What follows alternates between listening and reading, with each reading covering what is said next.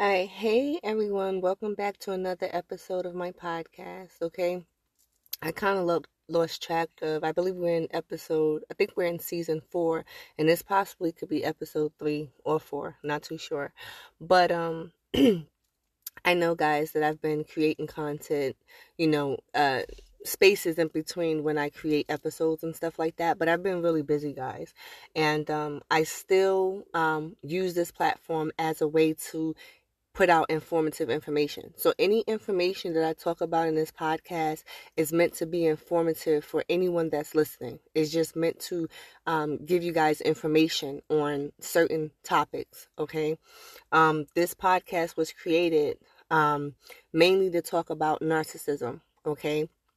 And how we can beat a narcissist at their own game. Okay. Because a lot of times we are stuck dealing with the narcissist for whatever reason. It could be because they are our family and we have no other choice but to deal with them to a certain degree, or New text message from Ms. Peaches. or it can be a spouse that we're dealing with, okay, that we have children with, and we have no other choice but to have to deal with them on some type of level and some type of capacity, right?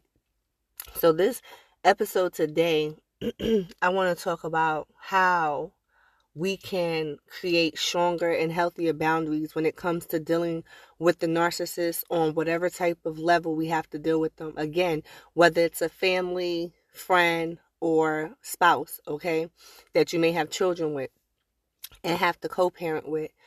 What we have to understand is that a narcissist really does not love their children. Okay, the same way they treated you when you guys were in a connection, like a possession, is the same way they treat the children. Okay, it doesn't matter how many children there is. Okay, 2, 3, 1 child, they treat that child or children like possessions. Okay, and because they do this, ultimately the children wound up being hurt. Okay, um, the narcissist is not going to stop tormenting you through your children. Okay, when you have children with a narcissist, they are never going to stop tormenting you through the children because they look at the children as being pawns. Okay, they will do any and everything to hurt you through those children in different ways and different tactics that they use. Okay, that's why it's important that you don't compromise with a narcissist, okay? You cannot compromise with a narcissist, okay? If you're co-parenting with a narcissist, you guys have to know the boundaries, right? And if there's a court order agreement that says that the narcissist has to get the children during a certain time, okay, or a certain day or a certain week or however it goes, you need to stick to that. Okay, don't overstep your boundaries trying to compromise with the narcissist. So let me give you an example. An example would be that the narcissist, let's just say, couldn't pick the children up on their scheduled day. Okay, so they'll contact you and say, hey, can I pick the children up this date versus this day? Okay, no, you can't. Okay, there's no compromising with them because the moment you start compromising and trying to work with them is the moment that they feel like, there's a weakness there. The moment they're going to start taking your kindness for weakness. So what you must do in that type of scenario is say, no, narcissist, you cannot pick them up on this specified day because you already have a date that you're supposed to pick them up. So if you cannot pick them up on that scheduled day, weekend, hour, whatever, I can't compromise any other days. Okay? So the only way you can pick up your children or child is on the scheduled court date that they give, right? So if the judge said, hey, get them every weekend, that's the scheduled time frame. If the judge said every other weekend, which is every 2 weeks, that's the scheduled time frame. So there's no compromising with that. Okay, guys? So understand that the moment you start compromising, it's going to trigger the narcissist to start taking your kindness for weakness. Okay? They may get narcissistic supply through the children. Okay, like an ego boost. And what'll happen is after they get that narcissistic supply or that energy boost from the children, you'll notice that the narcissist will disappear. Okay. When I mean by disappear, you might not hear from them for another 4 weeks, another 6 weeks, another 2 months. They might just go MIA because they've gotten enough narcissistic supply from the children or child for that time period, so that now they don't have to see them the next 2 weeks. Okay. So be mindful of putting your children in that type of situation, because it is really mentally, it affects the children, because it's like stabbing someone with a knife and then taking it out, and then stabbing them again and taking it out, stabbing them again and taking it out. And this is what the narcissist does when they abandon the children. Okay. After a period of speaking to them on the phone, picking them up, and then bam, they go to the abandonment. And that's what it's like. Taking the knife out, putting it back in, taking the knife out, putting it back in.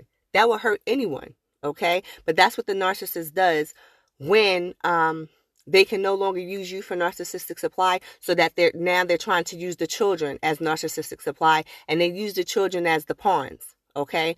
The narcissist does this because they want to get a rise out of you, okay? They want to see you upset. They want to see you feeling down and out. They want to see you feeling deep in your emotions because you feel like your children are being hurt. But what the narcissist doesn't realize is that they constantly do the same thing over and over again, expecting a different outcome. So the things that the narcissist is doing, you've already learned how to combat that type of behavior. So what happens is the narcissist thinks that he's hurting the children, but he's really not, because the children have come to an acceptance of who that narcissistic parent is. So what happens is the children get to a place where they don't care anymore. It doesn't affect them the way it once did. So now the narcissist is looking like, oh my goodness, I can't even use the children for narcissistic supply because they're not giving me that feedback that I'm expecting, that I need to boost my ego. So in turn, the narcissist is really hurting themselves when they try to sabotage the children and emotionally manipulate the children to spite the other parent. So I tell you guys today, just remain humble and do not compromise with the narcissist no matter what. I don't care how nice they come off, how balanced they may seem. The narcissist is never balanced. They're always having a mental conflict in their minds. Okay, they're never balanced. Okay, every narcissistic person I know, they're never balanced. Okay, they don't thrive in balanced environments. They thrive in, toxicity. Okay, drama-filled situations. Okay, so please, guys, don't compromise with the narcissist, and understand that you need to put strong boundaries in place. Okay, when it pertains to the narcissist, no matter how they come off, okay, because all they're doing is trying to create havoc in your life, okay? So thank you guys. That's been the episode. I just want to put that out there because someone needs to hear that, okay? Again, these episodes are just to put out information, all right, guys? And I appreciate everyone that listens. I don't care, again, I'm going to say this. I don't care if it's one person listening or 100 people listening. I'm just thankful that the message is getting to who it needs to get to. So thank you guys for listening. Love you lots. Bye.